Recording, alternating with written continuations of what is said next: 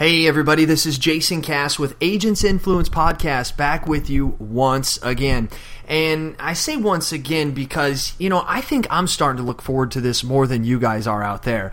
The feedback I'm getting is tremendous to some of the guests we've been bringing on. And I'll just be honest, I just got lucky. And I think you're going to find that today with the man that we have on, Mr. Dave Fries. He is pretty remarkable. And before I get to him, because I'm telling you, you're not going to want to miss this guy. He's a communicator, who's a persuader, and he is a negotiator. And so I'm going to let him tell you more about who he is. But before we do, I want to just remind you for September 8th, we're going to be having Grow Laboratory in Chicago. And remember, this is double down on your strengths and forget your weaknesses. And that's what this is all going to be about. We don't need speakers and we don't need consultants. And the ones that are going to be there, we're putting them in the crowd and we're going to put you, the agent, and pull you out of the crowd and put you on the stage. So it's going to be a different thing. It's not a workshop. It's not a trade show. It's not a convention and it's not a conference. It's Grow Laboratory on September 8th in Chicago. So I hope that you can join us. You can go to growprogram.com/Grow Laboratory. To find out more about the event. Keep in mind that you must be a Grow member, and you can go to growprogram.com/free to become a free member, and then there you'll be allowed to be able to sign up for it. We hope to see you there. We're only taking 50 people, and right now we have 37 people signed up. I don't know when you're listening to this podcast. It depends on when the Grow team puts it out, but I will let you know that it's probably almost going to be sold out, so please find out at growprogram.com/Grow Laboratory. But in the meantime, let's get back to what this is about, and let's get on with Dave Fries.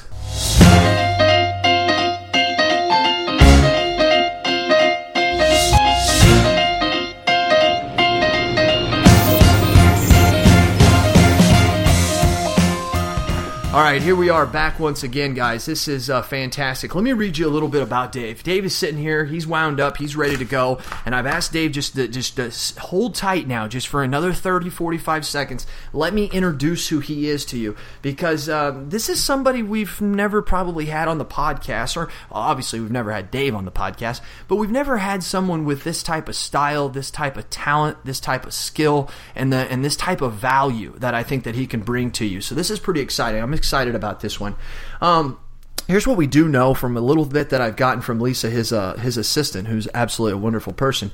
Steve Forbes, the editor-in-chief of Forbes Media, has called him a grand master of communication skills and Elite Books has called him one of the 50 most influential business thinkers today.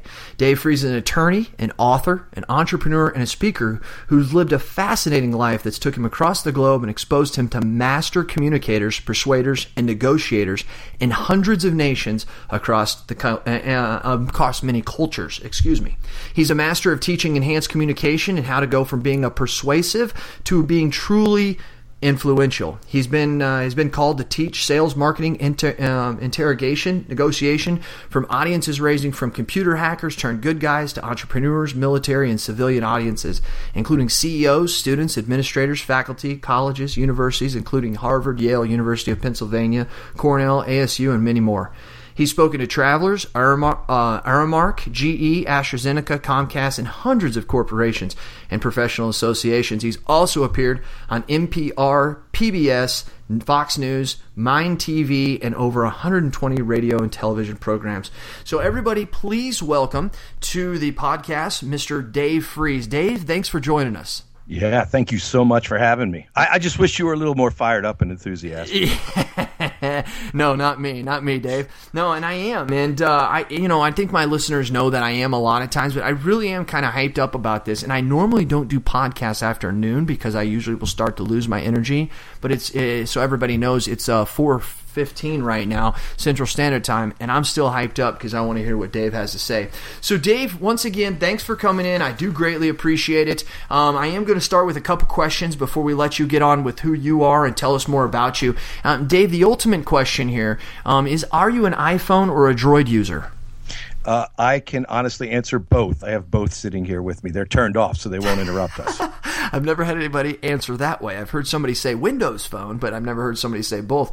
Now, why do you have both? Do you use one business, one personal?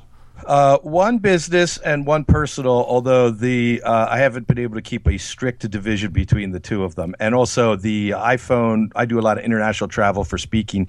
That for the longest time just performed better. Now it's easier to use the Droid and, Right. Call back and transfer the data. But the Apple has served me well in all my foreign travel. All right, fantastic. That's fantastic and awesome. Thanks for letting me know that. And then the app. What has there been any apps that you would want to tell everybody about, maybe that they would find interesting, or you did as well? So in I think it was 72 or 73, I wanted to take a course in transcendental meditation. I was obviously a little kid.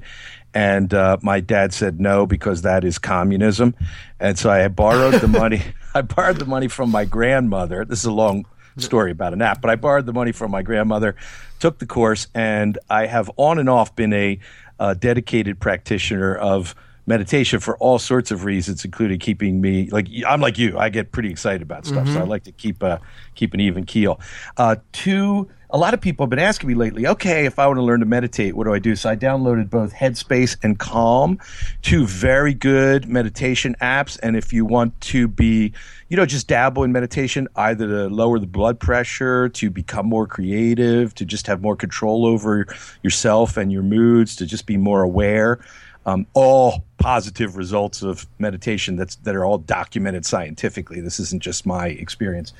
Both of those I found to be really good and really cool, and really lead people, experienced and non-experienced meditators alike, into using meditation as a tool for all of those things. Well, and Dave, also Headspace. I just downloaded that one about, I'd say, a week and a half, 2 weeks ago. My buddy Ryan Hanley, who is another speaker that I know, actually reached out to me. He's like me. He's kind of high-strung and needs to calm down. And so he put that out there. And so what is it? They give you the free, which is 10 things in 10 days. So they'll give you 10 minutes, 10 sessions over 10 days. I think I'm like on number 8. I've skipped a couple days. But I have to tell you, and this isn't what this show's about, but you've brought up something really that I've been telling a lot of people about. Like, I didn't understand what meditation was, and I thought that I did until I started doing it. And it was like my third or fourth one. Like, I realized that I was meditating, if that kind of makes sense. And when I did, I like snapped out of it. The way I explain it is, it's kind of like when you're almost asleep and then someone comes in and wakes you up. Like that's what happened. But I woke my own self up, and I was like, oh my gosh, I was meditating. This is crazy. And so my mind was calm. Yes, it is the wildest thing. So thank you. And we probably just made Headspace a lot of money, Dave. So anyways, we'll move on and try to make ourselves money and them money, not Headspace money. I have not tried Calm, though. I'm going to have to try that. That's worth trying as well. Okay, so Dave, so tell us, tell us, go back to college, bring us to where you are, and who you've been, and why you've created the value you have through your experiences. Tell us. So I'm going to take you back just a little tiny bit before college, because I had a weird experience. Okay. I was a smart kid, but not smart about letting people know when I thought they were being stupid. And so I had a lot to learn about being a really good communicator. But ultimately, when I was 16, I left home.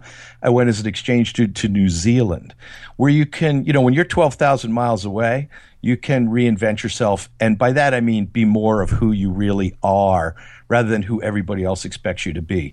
So I had a unique experience when I went to New Zealand, and then when I was in college again, and then when I went to college in England. So I had these 3 opportunities to really totally reinvent who I was, and to, explore who I was and what I wanted to do. And they were amazing opportunities. I came back to the United States. I went to college at a small liberal arts college on the East Coast, where, among other things, while I was doing that, because I wrapped up there pretty fast, I also learned to be an interrogator and conducted interrogations in a number of different situations.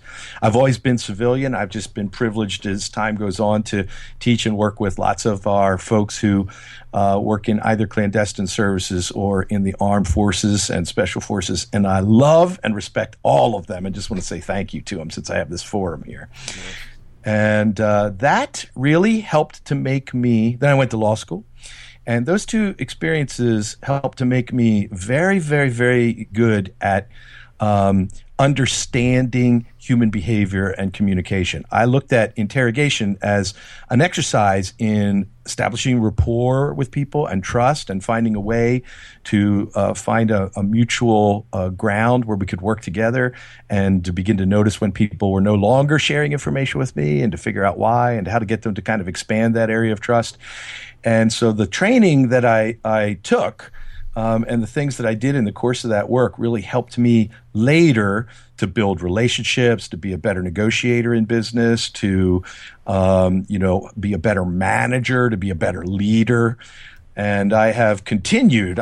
One of the things that I do when I meet somebody, and I think this is largely a result of those experiences I was just describing to you, is I always say to myself, this person is better than me in but I have spoken to large audiences with lots of agents in them. So I understand, at least from growing up in a family like that, what it's like and some of the issues that you're facing.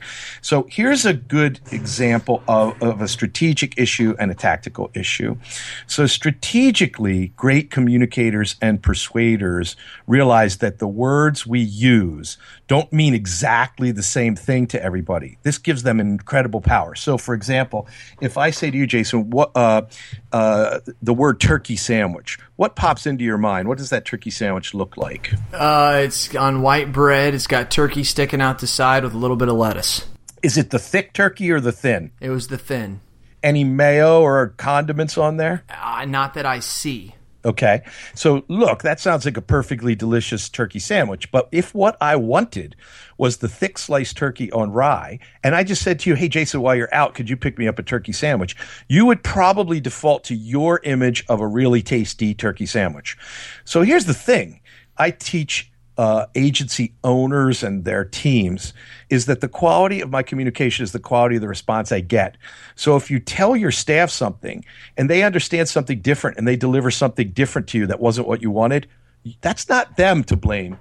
That's you. Now, I'm not saying you never, like there are staff that if they don't listen repeatedly and if they don't check with you and you do your best to communicate with them and they just can't produce, then maybe you got to get rid of that staff member. Right. But generally speaking, we don't take enough responsibility for our action. And we believe that when we say a word as simple as turkey sandwich, that somebody else understands exactly what we want.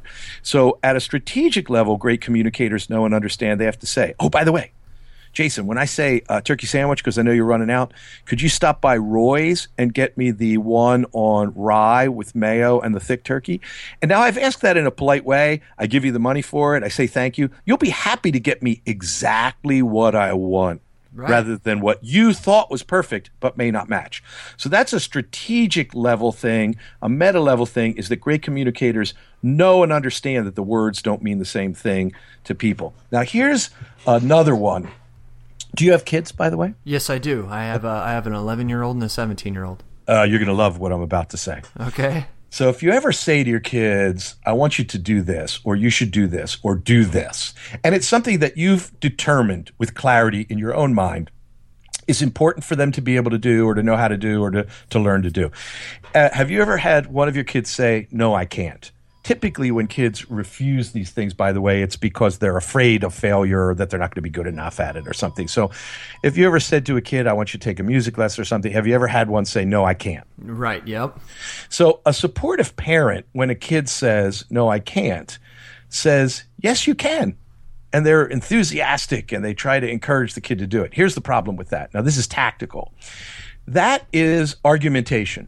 So a great communicator and a great negotiator knows you never start communication or negotiation where you're in direct opposition to one another. So if you say do it, the kid says I can't, and you say yes you can, they just say to themselves, this is the internal dialogue, we've tested this a lot, I just told him or her I can't do it, they're not listening to me, here's all the reasons I'm right and they're wrong. So they're just going to go in and reinforce what they think. So you've kind of lost the battle almost from the start.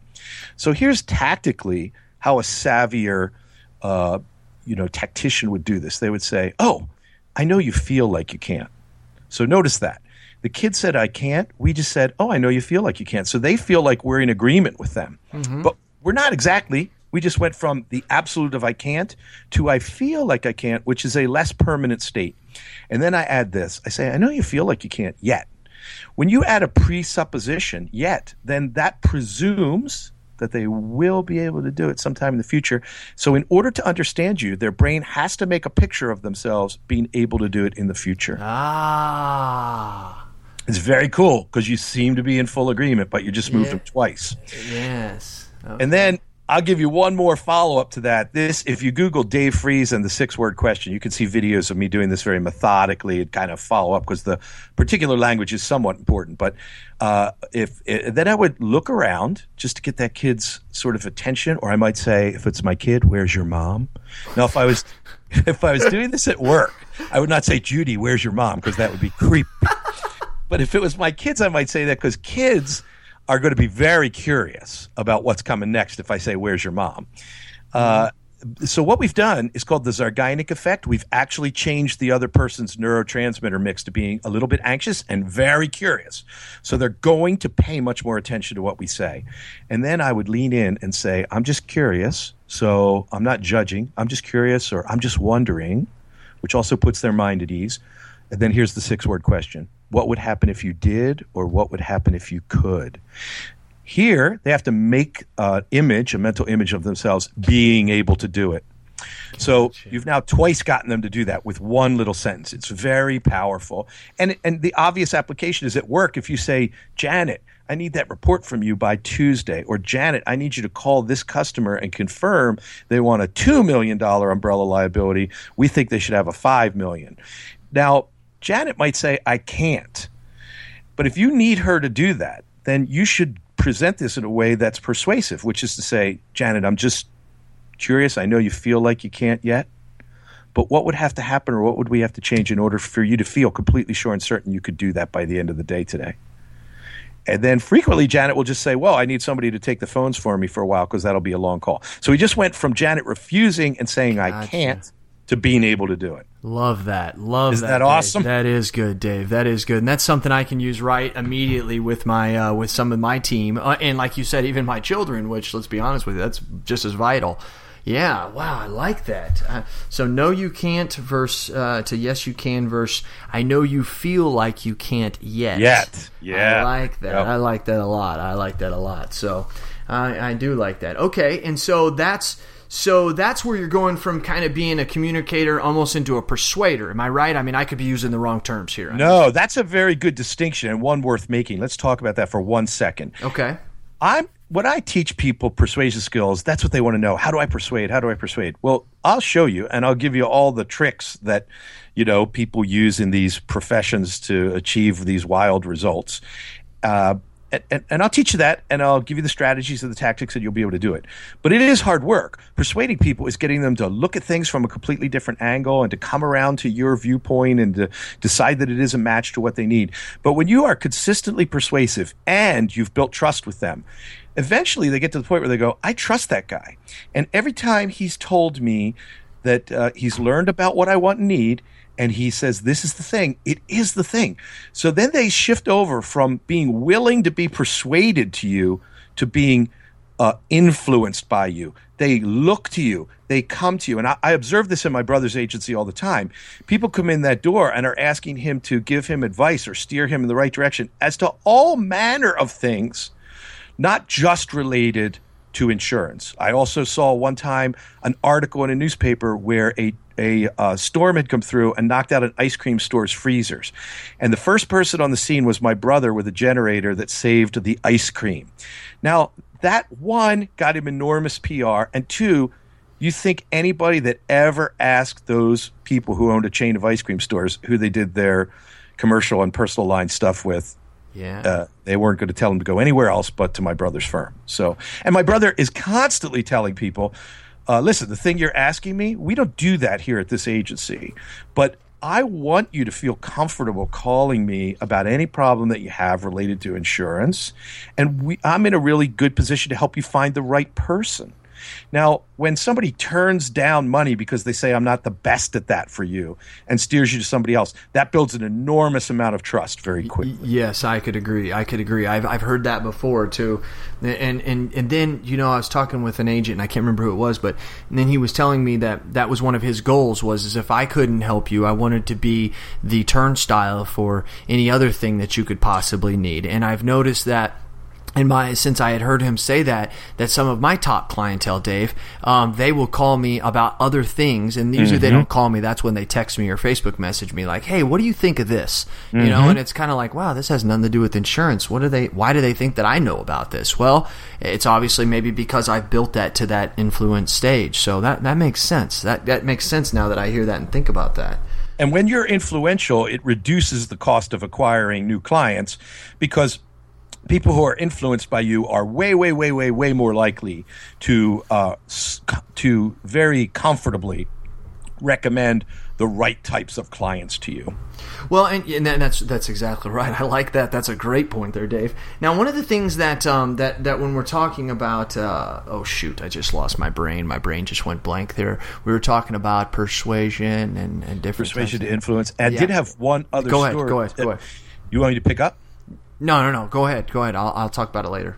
Okay, so I just wanted to mention to your agents that, my brother one time came to me and he said, I'm constantly trying to get people to either add umbrella policies or increase their umbrella limits for all kinds of good reasons. And we're pretty successful at that. But he says, anytime a client goes to see you, they march over here. And even if I've told about it for years, they demand an umbrella or higher limits. And what he asked me what I was doing, and I just want to share with you how powerful story is. So when you have both trust and you're interesting and entertaining. So I used to tell my clients, if they didn't have an umbrella policy, about a firm where I worked, and I would go downstairs and I would see if somebody just had the basic coverages. They sent out this guy that had like frizzy hair and wore tennis shoes and lost lots of cases because the insurance company didn't have much money in the game. If you had $1 million to $3 million liability umbrella policy, they had skin in the game. They sent you a guy, H. Coleman Switke III. He was awesome. He won his cases. And then if you had like a $5 or $10 million liability umbrella, they sent out this guy with slick back black hair and custom suits and a alligator bag, and he just was an assassin. And so as soon as I could afford to get that $5 million liability umbrella policy, I did, because I wanted the assassin on my side. And you just tell that story, and people are like, why wouldn't I want that? I think that's great. That is awesome. I know every insurance professional right now is laughing as well. That is a great little story. I like that a lot. They'd bring out the black slicked back hair. We call them the assassin. Cowboy boots, yeah. Okay. Well, hey, one of the things I was saying is that when we talk about persuasion, when we jump back from being an influencer back to persuader, because that's, you got to be there before you can be as an influencer. And here's my question that I have for you as far as persuasion. You said that persuasion is getting people to see things from different viewpoints, or seeing things differently. Ironically enough, in that book Originals, one of the things that he talked about is a lot of originals have the power to do a vujade.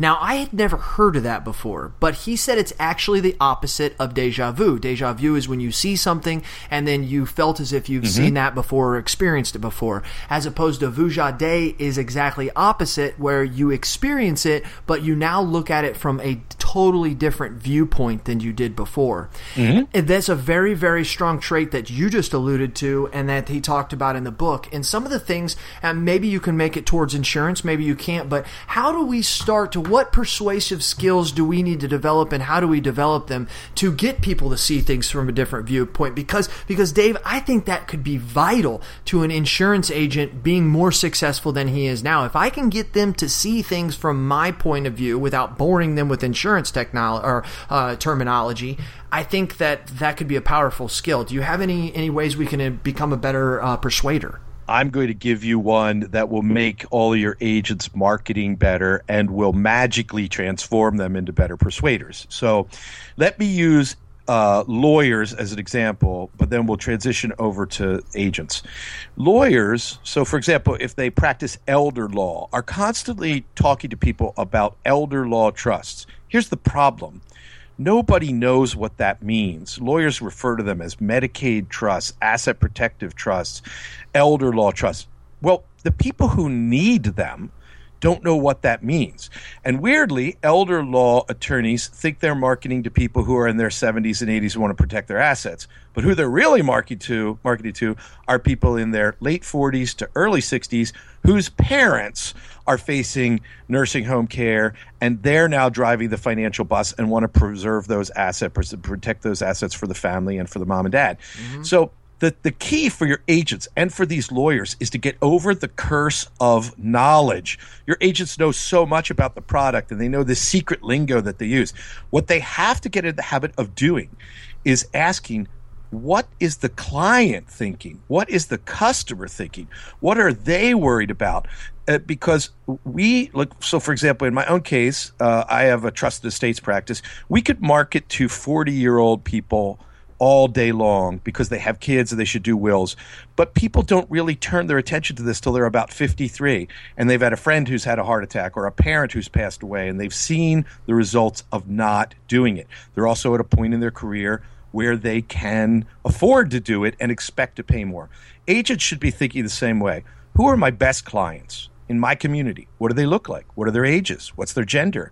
What do they have in common? Are they all members of a particular club? Not because you're going to go to that club to market, but once you figure out that your particular market, your best ones, not your worst ones, your best ones, are all between the ages of 45 and 62, and they own a home in a certain kind of range, that's going to tell you more about how to market to them. And here's what I say. When you meet with them, ask them questions like, I want to serve you. Forget about insurance just for a second. What is it that you worry about? Well, if they have teenage kids and they don't say that they're worried about them having an accident and getting sued, then you got to interject that into the conversation. Okay. Because sometimes people don't even know what they should be afraid of. But then listen very carefully to the language that they use to describe their fears and their aspirations and the things they want and the things that they need to get out of their insurance. Because we tend to think that they understand what we're saying, but we're using the secret language. And we tend to think that we know what they need, but we don't know what they want or what they're looking for. And when we can start asking them questions and paying attention to the language they use and meet them where they are, Eben Pagan refers to this as the pill in the meat. We know what they need, but we got to give them what they want, and then we could deliver the other coverages that they need. So, for example, in some states, Pennsylvania is one of them, there's limited tort, right? Mm-hmm. So people say, well, I want limited tort because I want to save money. Or they go very low on their uninsured, underinsured motorist coverage. And I would say to people, if I was an agent, well, look, I know you want to save money, but here's a consequence. If you are in an accident and get sued, you have limited tort, then this is what you can and can't do. And if you don't buy higher coverages of your uninsured motorist coverage, and somebody hits you and they don't have good coverage, and I could show you stats. I'd look them up in your state. But, in Pennsylvania, we have an astonishingly high percentage of uninsured drivers. Right. And so if one of them hits you, that is the only insurance you have to protect you and your family. So let's get those up. But you can't start there. You have to find out what's worrying them, because they don't even know what uninsured, underinsured motorist coverage is. And even when you tell them with your hyper technical mumbo jumbo, they nod and they pretend like they do, but they do not.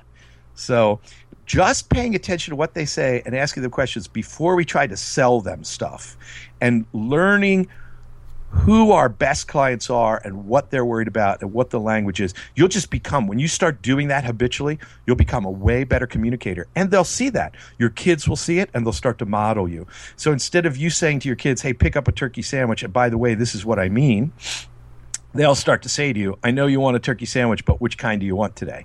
And that makes them way better communicators too. Oh, never thought of that. Yes. You set up a virtuous cycle of communication improvement. Yes, you do. Wow, I didn't think of it from that. And then your employees the same way, because they get used, and then they start asking better questions. Really, really good. I like it. Now, one of the things, Dave, that I've been hitting on a lot is double down on your strengths and forget your weaknesses. I'm on this mission for the past couple months that I'm tired of people. We're always trying to fix our weaknesses. And which is very hard. It's very hard. And there's good reason why people want to do that. I understand. But I'm trying to get people to realize that what we do is we try to worry about our weaknesses all the time, and we neglect our strengths. And that's really what God or whatever creature or a human being or a spiritual being you believe it is, that's what that's the gift they gave us, and we should probably be trying to maximize that more. What out there do you see as a strength in a lot of people who don't realize that they have it when it comes to communicating, persuading, interrogating, whatever it could be. Is there something that you see out there that there's just this hidden gem that a lot of people have and they could easily strengthen it? I'm kind of putting you on the spot here, and I apologize for that, but I'm just kind of curious and thinking about that. No, it's a strength and a weakness at the same time that I see. So people pay attention early on. So when they meet someone, they will look them in the eye and they'll start to listen to what they say. So that's the strength there. But you can multiply that strength 100-fold by catching yourself doing this, which is the weakness. Once somebody starts to talk, we look at them when we first meet them, we look them in the eye, but then we start to go inside and think about what they said. What am I going to say to them? We're starting to plan our answer already. Don't do that. Just catch yourself doing it because you're doing it all the time, and just prolong the look at them. Try to find something that you really like about them. This could be superficial. Just like, I like that guy's tie. I like her eyes. I like that person's hair. I like the sound of their voice. And then by paying more attention to them and genuinely listening to what they say for longer before we start to plan our response, that will so distinguish you from everybody else. Because what most people see at an unconscious level is they meet somebody, there's a momentary flicker of interest, they start to pay attention, and then they drift off. And when you do something different, when you can hold that attention, so it is a strength that we almost all have as primates, because we have to size up who we just met, and we have to determine if they're a danger or not. So we have this strength very naturally, but we let it go too soon. And so don't pay attention to the letting it go too soon. Pay attention to how good you are at looking people in the eye, listening to what they're saying. Pay attention to their words. Repeat their name to yourself. These are all things that will let them perceive in your body language, and ultimately when you do start to talk to them, you'll be listening to them. Another little trick, and I see people do this instinctively, but they should just do it more often, is when somebody starts talking to you, lean in a tiny bit. It is an international symbol across cultures for I'm paying closer attention to what you're saying. And that triggers a response in people. In the mirror neurons, you'll see people will lean in too when you do it. Wow. And they'll engage more. So it is a strength and a weakness, but we could build a strength. And there's mathematical evidence for what you're describing, which is we can work on our strengths all day long. It'll take a lot of effort. We can make modest improvement. But the 80-20 rule tells us we spend 80% of our time in 20% of our space in our house. We're 20% of our wardrobe 80% of the time. We make 80% of our money probably from about 10 to 20, maybe 25% of our clients, believe it or not. And the bottom 20% are the ones that cause all the trouble and keep us from treating everybody else, with the best possible care that we can. Mm-hmm. And this is the same with skills. You have skills that you're good at, and by enhancing that top 20%, you're going to get more and more out of them. Wow, you just helped justify my double down on your strengths and forget your weaknesses. So that's even better on the old 80-20 rule. I like that a lot. Now, one of the things I want to close coming up with your 3-day to success thing that you have going on, because I have no idea what this is, but I just roughly, just doing some research over the last couple of days, I found out about it with you. But one thing I want to say is that there was a gentleman, he was a sales trainer. He was probably in my first or second year as an insurance agent. His name was Omar Periu. And he was a gentleman that was had come from Cuba, didn't even know how to speak English when he came to America, and he's very, very successful now. But one of the things that he said he had always used as a reference to make sure that he could pay attention to the client is he would always go into the mode of a detective. He said, because if you look at the way detectives get information, he said they ask questions and they shut up and listen. And then they write down the notes, and they ask questions and they shut up and listen. And I remember I used to always say that, and I explained that to my agents as well whenever we're trying to understand how to listen and some of the things that you're talking about. And I think if a lot of agents out there just put that visual in their head, and when they're talking, I think it goes along with what you're saying, Dave. It's ask the questions, but listen to what they say. Don't try to think about what you say, what you were going to reply to. And I think that is very, very vital. The agent in my office, Travis, he said one time, when you're selling life insurance, don't sell with your pocketbook. And I thought that was very, very powerful because I got to admit, I think a lot of agents in listening, you'd be honest with yourself to say that that's what we normally do. Well, I'm not going to give them that plan because they can't afford that. Well, you don't know that. You know what I mean? So, and you don't know, even if it would be hard for them, you don't know that may be their top priority and they may sacrifice other things for it. That's not for you to decide. Ooh, that's a good point. That is a good extra to that. It is not. So what is this? Wrapping this up, what's this 3-Day to Success that you have coming up, this live event in the fall? So I thank you for asking. I have an event with about 30 to 40 people. I keep it very small, called 3 Days to Success. It alternates years. Last year was how we use the laws of physics and biology to enhance our businesses and personal lives. What lessons can we learn from them that we can adapt? And then in the alternating years, it's business black ops, where we have spies and interrogators and hostage negotiators, ex-military come. And we're not teaching anything that has to do with the military.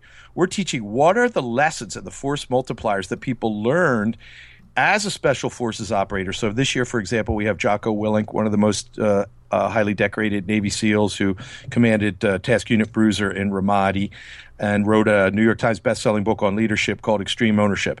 So you're going to get to see Jocko in a very small setting, which is rare. And this guy is teaching people how to use these communication skills to build great leadership skills. And I'll be there teaching how to, teach these persuasion and influence skills. And we have somebody who ran a counterinsurgency op in Iraq teaching how you can apply Sun Tzu's The Art of War principles to business and your life. And these things, we're not saying, here's what we learned in the field. And we're saying, here's what we learned in the field, here's the lesson, here's why it worked, and here's how you use it in business and in your personal life. And it's a very exciting program to me. I like it. It has amazing impact on people. People come away from it. So we teach them fun things too at Business Black Ops, like how to shoot or pick locks or escape from duct tape and things like that. Just as metaphors, just for fun. That sounds cool. So yeah, I'm on the 3daytosuccess.com, and yeah, you do have a little thing here. It looks pretty cool. Got a little video on here, and so yeah, that's pretty cool. Anything else that people can find you? It looks like they can find you at twitter.com/Dave Freeze, and that is FREES. Mm-hmm. Or you could find him at facebook.com/David Freeze. And then also Dave's website is www.successtechnologies.com.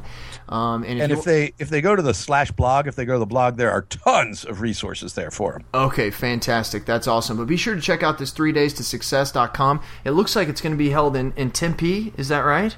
Tempe? Yes, it's at the Tempe Mission Palms, so in your old stomping ground. Yeah, that's exactly right. It is. Wow. See, you listened. You paid attention. You know what I'm talking about? I have a file on you now. You have a file. Yeah, you've got friends that can find out stuff on me.